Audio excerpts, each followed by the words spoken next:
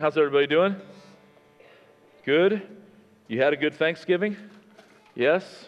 You're all here? Okay. If you got your Bibles, grab them. Go to 1st and 2nd Timothy. If you find one, you can find the other. 2nd Timothy comes right after 1st Timothy. Okay, very good. We're going to kind of be all over the place in them, although eventually we will kind of settle into 1st Timothy chapter 4. This past week, on Wednesday at 3 a.m., I woke up and I did not feel good, man. I woke up, I went to bed Tuesday night and I felt okay about how I usually feel. And at 3 a.m. Wednesday morning, I woke up and I was just sick as a dog and couldn't go back to sleep and went out to the kitchen and, took some medicine and drank some milk. And I don't know why I thought the milk would help, but that's what I did. It's probably too much information for you. But anyway, that's what I did. And then was up all day. And then during the day, I just felt like a truck ran over me. And somebody earlier that day, when they heard me cough, they said, "Oh, you need UMCA." Are you guys familiar with UMCA? Anybody? Brandon, I see a few. UMCA. Apparently, this is just good information for you, free of charge this morning. But Troyer Cheese sells this stuff called UMCA. I think it's primarily like an all-natural stuff. I'd never heard of it before, so I went and I bought some of that. I was popping vitamin C pills like they were candy, trying to, that's probably not a good recommendation. Don't take anything I say from a medical perspective with any validity whatsoever, okay? But that's what I was doing, and then went home that night and went to bed early. Our electricity went out at our house because it was that night that it was so windy. And so I was like, praise the Lord, because there was nothing to do except send the kids to bed, and because, the TV wouldn't work and everything was dark. And then I took some NyQuil. And praise God for NyQuil, amen. And and I slept for like 12 hours, and I woke up Thanksgiving Day, and I still got a little bit hanging on, but I felt a lot better. And I say all that because it's interesting, isn't it, that you can just catch a cold, like you can just catch the flu, like I went to bed okay and woke up at 3 a.m. and there it was, and didn't feel good. But here's what I found, I'm sure you found this to be the same, is that you don't just catch health. Nobody just says, I just caught health. No, we say we catch a cold like it's kind of random. We don't necessarily know where it comes from, but yet, if we're sick and we want to get healthy, being healthy, becoming healthy, takes intentionality. Right? Are you with me? So, now hear me, like I know that we've got an immune system that God gives us, and sometimes, things just do need to run their course, and so I guess in that sense, eventually you can kind of catch health. But usually we don't talk that way. We talk about just catching a cold, catching a sickness of some sort, and then being intentional, whether it's going to the doctor or taking UMCA or vitamin C pills or whatever it is, in order to be intentional about trying to get healthy. And guys, what I want to share with you this week and next, I think is going to be very practical and I hope very helpful. Because in our relationship with God and being all that He wants us to be for Him as His disciples, both individually and corporately, what I want to tell you is that being healthy spiritually requires intentionality. You are not just going to catch it, in other words. Are you with me? You are not just going to catch it. And I say that because it is very possible to sit in the church, in a Christian environment, be a Christian, go to church, be involved, even in some of the life of the church, and still not grow into optimal health in all that God has for you. So if you want to go back to that analogy a little bit ago about me being sick, I was sick, I did something that was intentional to try to help myself get better, Okay, there's sickness, and then I got back to where I was feeling normal. But even feeling normal, because I think this is where most of us live spiritually, isn't the same. Being normal is not the same as being optimal. Being like where you are firing on all cylinders, where you are physically, in the best shape that you can be and able to perform, whatever physical feats might be set in front of you to perform. That also requires intentionality. It might require a diet. It might require going to the gym, a combination of these things, running, whatever it might be. But again, the same thing holds true. You're not just going to catch it. And it seems like sometimes Christians get confused as to why we can't get healthy. And it might be overly simplistic, but there seems to be, and because I've seen this in my own heart in life, like at times where I've even been thinking this, although maybe I haven't been saying it, and I also hear it from other people that I talk to, is they just can't figure out why they can't become healthy. They just can't figure out why they can't be strong in the Lord, why they can't live victoriously, why they don't see God moving in their lives in the same way that they see God moving in some other people's lives. Now hear me, over the last 2 weeks, if you call Mercy Hill home and you've been here for the last couple weeks, that's good because these things kind of go together, although we've been in Romans 8 the last couple weeks, and we've been talking about the Holy Spirit in our lives. And I don't want to be reductionistic in any sense because there's so much that could be said about the Holy Spirit, but just for the sake of the analogy, the Holy Spirit in some ways is a gift to us. It's kind of like our immune system. And when we become born again, when we put our faith and trust in Jesus Christ, when we become a Christian, okay, and new life is now in us, okay, the Holy Spirit comes in and he there's something working inside of us to help us overcome sickness, to help us overcome viruses. And I'm not talking physically now, I'm talking spiritually. Okay, although it's a lot more than that. He's inside of us and he wants to form us into the image of Christ. He wants to produce this new life in us, like we've talked about over the last couple of weeks. But that does not mean that it does not require us to be intentional in order to be optimally healthy in every way that God would have for us. Are you with me so far? You following me? So in the books of 1st and 2nd Timothy, Josh, you can get those scriptures up. Start with, Paul writes to Timothy, and 2 books, 1st and 2nd Timothy. Timothy is leading a church at Ephesus, which Paul, helped establish, but then has left him there as he's gone on and done other apostolic work in other areas that have not yet heard the gospel. But in 1 Timothy chapter 1 and 1 Timothy chapter 6, which are the first and last chapters, also 2 Timothy chapter 1 and 2 Timothy chapter 4, which are the first and last chapters in that book, Paul uses this little phrase, and in the ESV, which is usually the English translation that I usually use, it's translated sound doctrine, or sound words. But the word is the Greek word from where we get the word hygiene. It literally means healthy. It literally means healthy is a much better translation in my opinion. And I just want to read these verses because in these books, again, the first chapter and the last chapter of each one, there are other themes that run through the book. But one of the things I want to point out is that these verses at the beginning and at the end of the book, they kind of serve as bookends to the letter that Paul was writing to Timothy. And the point being is that much of what he writes about in these books is about how to be healthy. How to be healthy. And Paul spells out in very explicit language what it looks like to pursue health, both individually for Timothy, which is where we're going to look in 1 Timothy chapter 4 in just a little bit, but also as a church.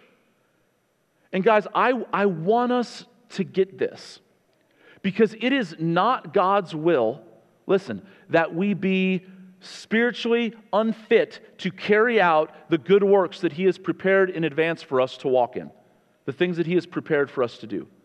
Now listen, we are never going to be perfect. We are not going to be sinless, but we can and we must be healthy. Are you with me?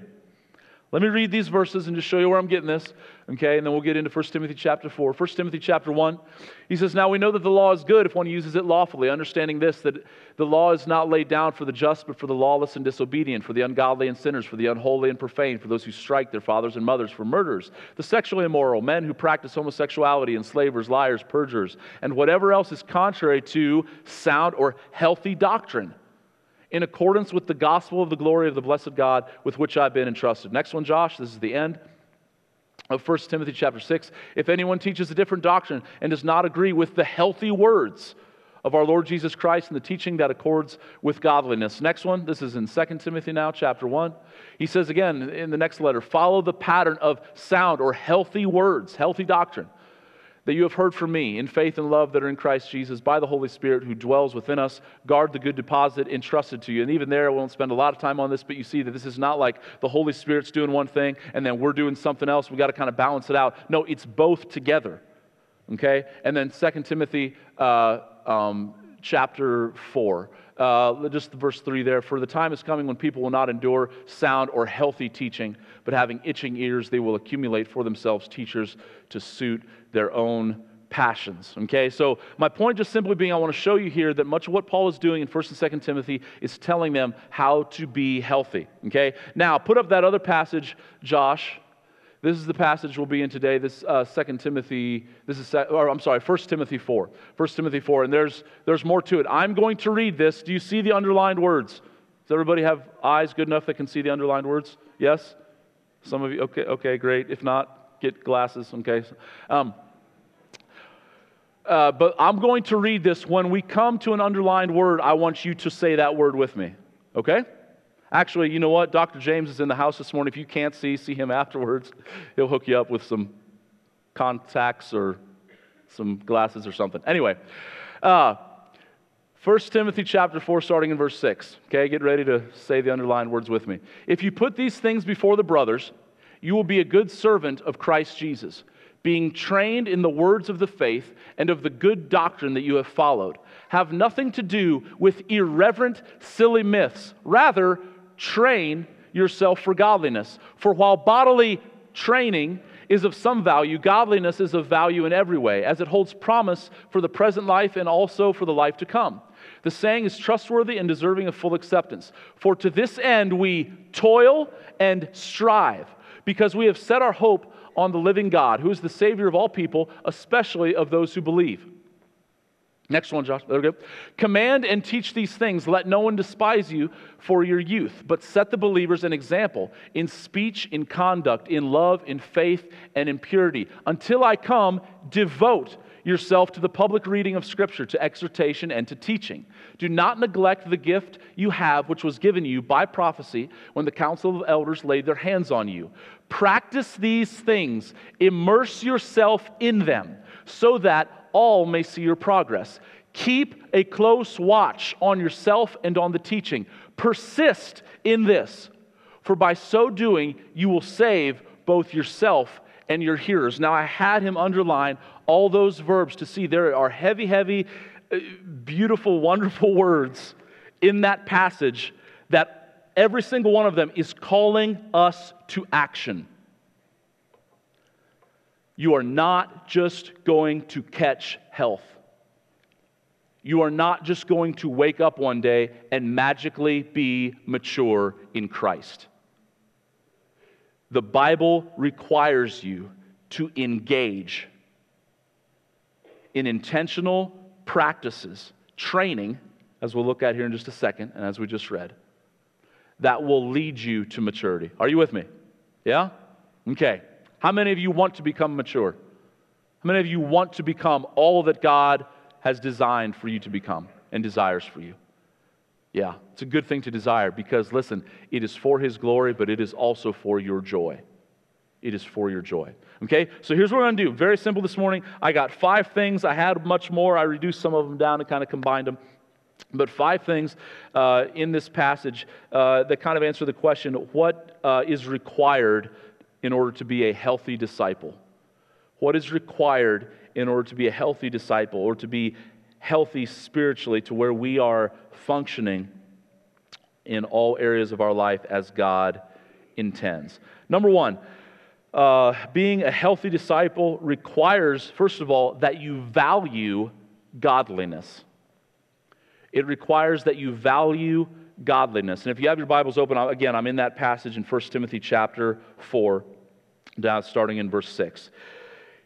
Requires that we value these things. Let me read it again. If you put these things before the brothers, you will be a good servant of Christ Jesus, being trained in the words of the faith and of the doctrine that you have followed. Have nothing to do with irreverent, silly myths, but rather train yourself for godliness. Listen, for while bodily training is of some value, got a gym membership, got weights at home, got a treadmill at home, that's good. That's good. It's good. It's great. That's of some value. But it's not of the most value. While bodily training is of some value, godliness is of value in every way. And see, here's the bottom line. If you got a gym membership, or you're getting your CrossFit on, or you're eating keto, or you're, vegan, or you run a certain, whatever it is that you do, that is great. But the reason you do it is because you value it. You value being physically fit, and so you are willing to invest in that because you value it. And listen, that's good. Even the Bible says, that is of some value. That is not a bad investment. But it is incredible to me how much we will invest in physical training, in physical health. Again, not wrong at all. But how much we are willing to invest in that and build our lives around that, and we are not willing to invest in something that is of much more value, namely spiritual health, or as Paul says here, godliness. Godliness. And so the first question is, if you're going to be healthy spiritually, if you're going to be a healthy disciple that can get some work done for the kingdom of God, again, it's not, when I say that, it's not us doing things for God, but it's God doing things through us. Do you value this? Is it worth investing in to you?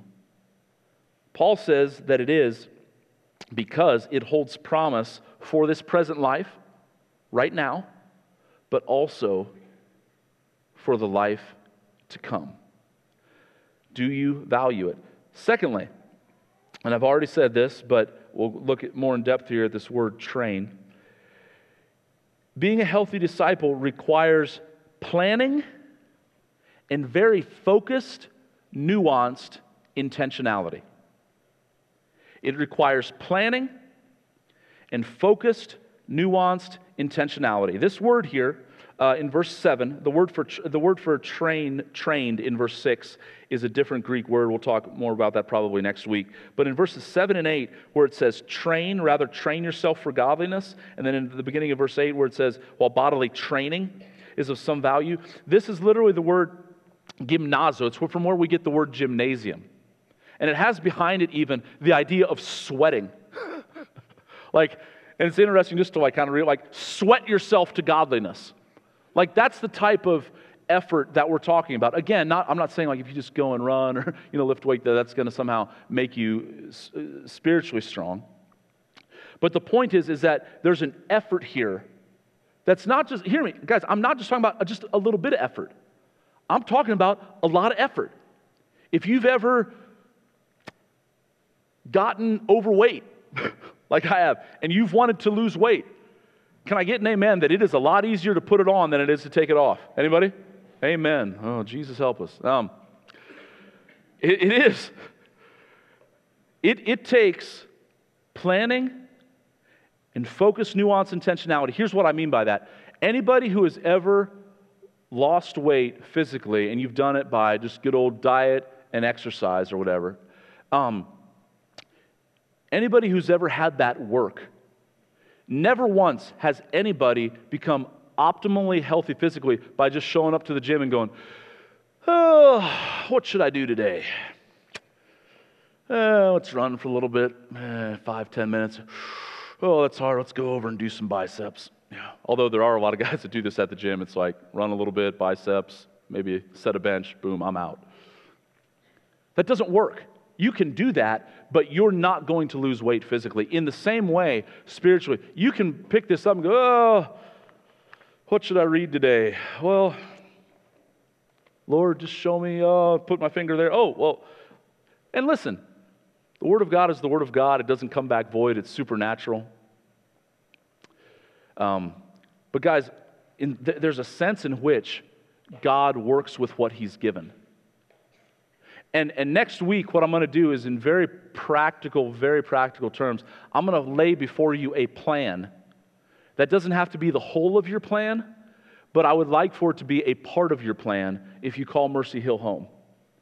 That I would like all of us to engage in the next year where we are regularly getting into the same passage of Scripture every single day. And where we're regularly asking the same questions of that Scripture. And where we are regularly in the same rhythms. And again, it won't be everything, but it will be part of it that I would like us to engage in. But the point just simply being today, again, I'll get into that next week, but is that you have to have a plan. You have to have a plan. You cannot just wake up or randomly pick up the Bible and expect to grow in it. If you want to grow, if you want to be optimally healthy, you have to have a plan and have focused intentionality. This also requires not wasting your time on things that are a waste of time. Look again at the text. In verse 7, again, at the end, he says, train yourself, focus. Here's the positive. Here's what you should focus on. But at the beginning of verse 7, have nothing to do with irreverent, silly myths. You have to say no to things that are a waste of time. Now, I don't know specifically what the irreverent, silly myths were that they were dealing with. Although as you do a study of 1st and 2nd Timothy, there was kind of like one of the big false teachings that they dealt with back in the early church and that still exists today in different forms is what they called Gnosticism. And it was this idea of just kind of like this very mystical spirituality that some experienced and some didn't, and you were never really sure how to get it, and yet you would just you really kind of hoped for that, and so you'd maybe, do some kind of weird stuff to try to, somehow just mystically become more spiritual. But I wonder what the irreverent, silly myths are in our day. What are the irreverent, silly myths that we run after in our day, thinking that it's going to cause us to grow spiritually, when in reality, it holds no value at all? How many of you guys know that there's a never-ending stream of infomercials on TV? Anybody like to watch infomercials? Anybody? No, most people don't. I don't know that anybody likes to watch them, but sometimes, when there's nothing else on TV, you just kind of click in. But there's always some sort of crazy workout machine being sold, right? You know what I mean? Like I remember one time, because some friends of mine got this, and it was like this thing that was supposed to work your abs, but you sat in it, and you held onto this bar, and then you're supposed to go like this. 8 minutes a day, and you'll have a six-pack. And dude, I did it, and it threw my back out, and it was my abs didn't feel anything. It had no value whatsoever. And you guys know what I'm talking about? There's they're always selling this stuff. In the same way, it's kind of like in Christendom, there tends to be this stuff that we hold out there, like, this is going to change your life. This is going to make you instantly spiritually fit. Guys, that is a lie, first of all, okay? You are not going to get a six-pack doing 8 minutes of crunches, okay? It's just not going to happen, okay? 8-minute abs, anybody know what I'm talking about? Anyway, but in the same way, there is no magic formula that is going to cause you to become mature spiritually. You have got to put in the work. If I had to name a couple silly myths, and hear me, because they're not bad wholesale, but it has to be more than this. Listen, I'm all for, and we give invitations from time to time. I may give one today. We believe in laying hands on people and praying for people. Obviously, that's good. But I want to tell you something. Having a pastor or whoever, or some sort of spiritual guru, and I'm talking about a good guy, good, solid, biblical men of God or whatever, just having them lay their hands on you and pray for you, while good and while helpful, is not just going to, boom, snap you into maturity overnight. That's not the way it works. That is a silly myth. If you think, man, if I just buy this book, whatever new book is coming out. Listen, I read a lot of books. I'm for reading books, okay, of all sorts, especially about the Bible and Christianity and discipleship and whatever it might be. That's great. But just reading a new book is not going to instantly make you mature. Same thing with Christian conferences. I love going to conferences. I love hearing good biblical teaching. I love, worship and, the band and the atmosphere and crying out to God. It is great. A conference is not going to make you instantly spiritually mature. Those are silly myths that we follow, and then we're confused as to why we don't grow. And the point here, what Paul's saying is that have nothing to do with them. It's, again, reading books, having people pray for you, going to conferences. It's not that we can't have anything to do with those things, but don't think that that is going to make you mature. You have to have a plan. You have to be intentional about it. And then third here, and this is the one I think we miss a lot, okay, is that being a healthy disciple requires that you honestly evaluate your character and your obedience. I'll say that again. It requires that you honestly evaluate your character and your obedience. See, here's what we evaluate. And sometimes we don't do this intentionally, but maybe just subconsciously. We evaluate how many books we've read. We evaluate how many tests we've taken. This is why, and hear me, I want to say this, but I want to be clear, I'm not capping anybody here, okay? But just because you go to Bible college and get a degree doesn't mean that you're necessarily going to be mature spiritually. It plays a role in it. Sure, I'm all for taking in good things. But if you just evaluate what you're taking in, you are measuring the wrong thing. There are input goals and there are output goals. Yes, part of it taking in, that's part of it. But what you want to measure is not the input, but the output. Okay? So, physically, if I want to grow, yes, I'm going to watch my diet, I'm going to look at what I'm taking in. But here's how I know whether or not it's working. The scale. The scale is my output metric to see if I'm losing weight. Are you with me? Okay? So in the same way, let me show you what the output goals are here. Let me show you what Paul says that Timothy and others like us should measure to see whether or not what we're doing is actually working. Okay? Let me continue to read on here and we'll get to it in verse 12. Verse 9, the saying is trustworthy and deserving of full acceptance, for to this end we toil and strive. Again, strong words, running, toiling, striving. Because we have set our hope on the living God, who is the Savior of all people, especially of those who believe. Command and teach these things. Now look at verse 12.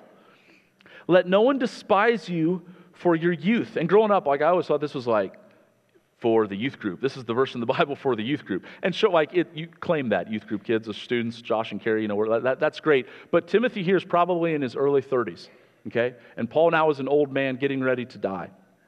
And he's writing this to Timothy, and so he's speaking to Timothy, a 30-something, as a youth. He says, let no one despise you for your youth, but listen, but set the believers an example.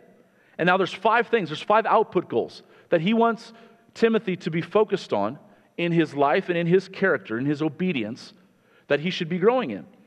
Set the believers an example in speech, in conduct, in love, in faith, and in purity. Now listen, focusing on these things in your life, or like I said earlier, again, taking an honest evaluation of these things in your life is what is ultimately going to be helpful to you as to whether or not you have a good spiritual discipleship plan that is helping you grow in maturity in Christ. And here's the deal. Sometimes even in evaluating our own lives, so our own speech, conduct, love, faith, and purity, we can get, that can get a little bit shady, So physically, it's I think I'm losing weight. Look at myself in the mirror. Suck it in a little bit, No, we need outside eyes. We need outside eyes on us. If you're married, this is part of what your spouse helps you do, right? What are you growing in? And let's just take them one at a time here. Number 1, speech. I hope you take more time to do this later, but just here, in the here and now, would you just do this with me? Think about your talk. Not just your talk when you're doing a Bible study.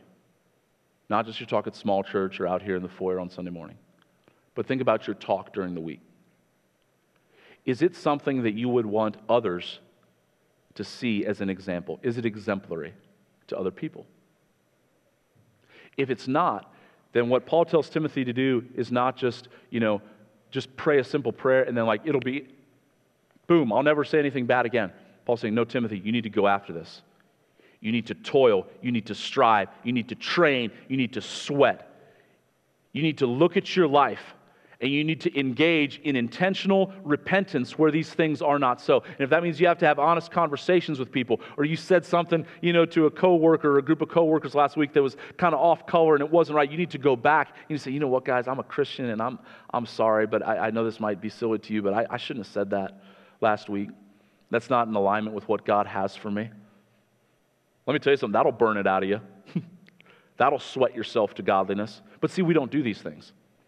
What we want many times is just, again, and I know I use this all the time, and I kind of see some of you roll your eyes because there he goes again, but the magical Christian pixie dust that's just going to be fluttered down upon us, and then we're going to be magically changed. It does not exist. Train yourself for godliness. Not only your speech, but your conduct. The way that you act in general. This is kind of like an attitude thing. If people were to just look at your attitude, would they say that you have Jesus living in your heart? Is the joy of the Lord your strength? Or is your demeanor generally so many Christians?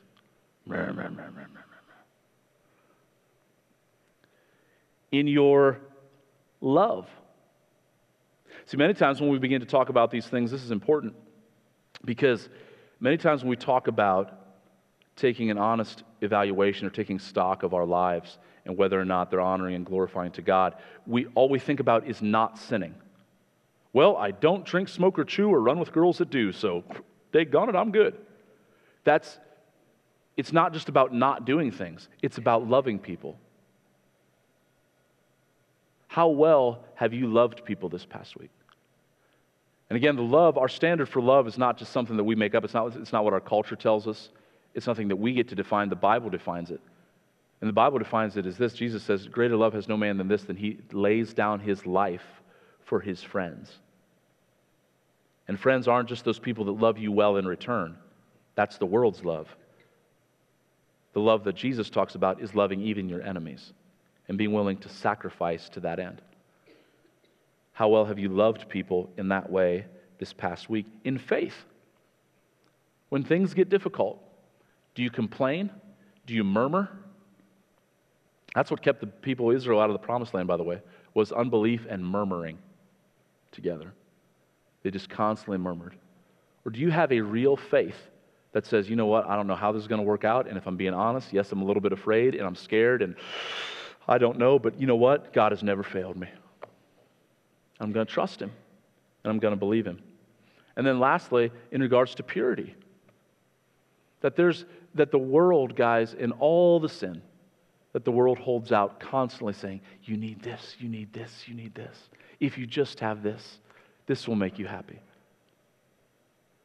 Are you pure? Is your life an example of what it means to be pure? And again, guys, each one of us, listen, again, I'm not talking about sinless perfection, but I am talking about health. This is what God desires for us. Now, if we steadily have a plan, focused, nuanced intentionality, saying no to things that are a waste of time, not wasting our time with things that are a waste of time, and we're taking an honest evaluation of our life. Get this, because this verse right here, this actually blows my mind. I knew it was in here, but as I got back into it this past week, I was like, man, that is heavy and convicting, and it is hard to get around. But watch this, okay? If we're doing these things, then the progress in our life should be noticeable by others. Think about this. This is incredible. Verse 13, until I come, devote yourself to the public reading of Scripture, to exhortation, to teaching. Do not neglect the gift you have, which was given you by prophecy when the council of elders laid their hands on you. See, I'm all for praying, laying hands, prophecy, everything. But that in and of itself is not enough. He says, verse 15, practice these things, immerse yourself in them, listen, so that all may see your progress. Have you thought about this before? Maybe you have. I don't know. I don't think about this all the time. And this is extremely convicting to me, okay? As a pastor, you guys should, over time, okay? Now, obviously, there's a way that you could do this that would make me just want to quit and be really depressing to me. But I don't need you to nitpick at my life, and I'm not talking about nitpicking at anybody else's life. But over time, you should see progress in my maturity in Christ. But here's one more thing I just want to debunk for a second, and I'm not just saying this because I'm a pastor and an elder, and to hold myself to any lower standard, but to raise the bar for all of us. One of the things that I hear Christians say many times, and I know where they're getting it from, but it's wrong, and it has to stop, and we got to address this, is I'll hear people say this many times, is, well, you pastors, you preachers, you elders, whatever, you're held to a higher standard. Look at me. No, we're not. No, we're not. Now, let me explain, because I think even right now some of you are like, wait a minute, no, nowhere does the Bible say that I am held to a higher standard than what you are. We are all held to the same standard, which is Jesus and His life. An elder or a leader in church is supposed to be somebody, though, who is an example of that. Again, not perfect. That's why we have the example of Jesus in the Gospels and the way that He lived. But I am not called to this standard, and you are not called to this standard. Brothers and sisters, we are both called to the same standard, which is fullness of maturity in Christ in all of us. Do you know that? Are you with me? So here's the deal. You cannot get out this morning by going, well, or this was to Timothy, and Timothy was like an elder overseer in the church in Ephesus, and so, I'm just a church member here in Walnut Creek or Berlin, wherever we're at. So I get off the hook. That is a lie. We are all held to the same standard. Elders in a church are supposed to be exemplifying that standard. Okay? Are you with me? So we all have to own this together. And so this command that all may see your progress,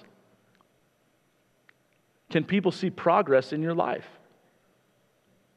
How have you changed in the last year? And listen, I have no desire to just do a drive-by condemning this morning. Okay? I want you to be encouraged. I want you to be built up, but I also want you to be honest, because you cannot get to where you want to be unless you're first honest about where you're at. If I want to go to Canton, I got to know whether or not I'm starting in Dover or Strasburg or Millersburg, because it's going to make a difference how I get there. And if we're aiming to get to maturity, you have to be honest about where you're not mature, and about where your life isn't an example right now, so that you can get there. And brothers and sisters, there's no shame. There's no shame. Because in the end, all we have is Jesus, and yes, His Holy Spirit in us, but we also, as we're seeing here in this text this morning, I hope you're seeing, we got to get after it. If we want to grow, then we got to go. We have to engage. But again, doing this, I think, also in community, whether that's just family or friends or people that know you. I hope that just in the life of Mercy Hill Church and in small church and in discipleship groups and different things like that, that we're all pursuing these things. Real quickly, 2 Timothy chapter 2, verse 22. This isn't on the screen, but let me just read it because Paul sums this up so well here again. Again, throughout these letters, he's saying so many of the same things over and over again, just in different ways. But 2 Timothy chapter 2, verse 22, he says, so flee, so run away from youthful passions, and run towards righteousness, faith, love, and peace.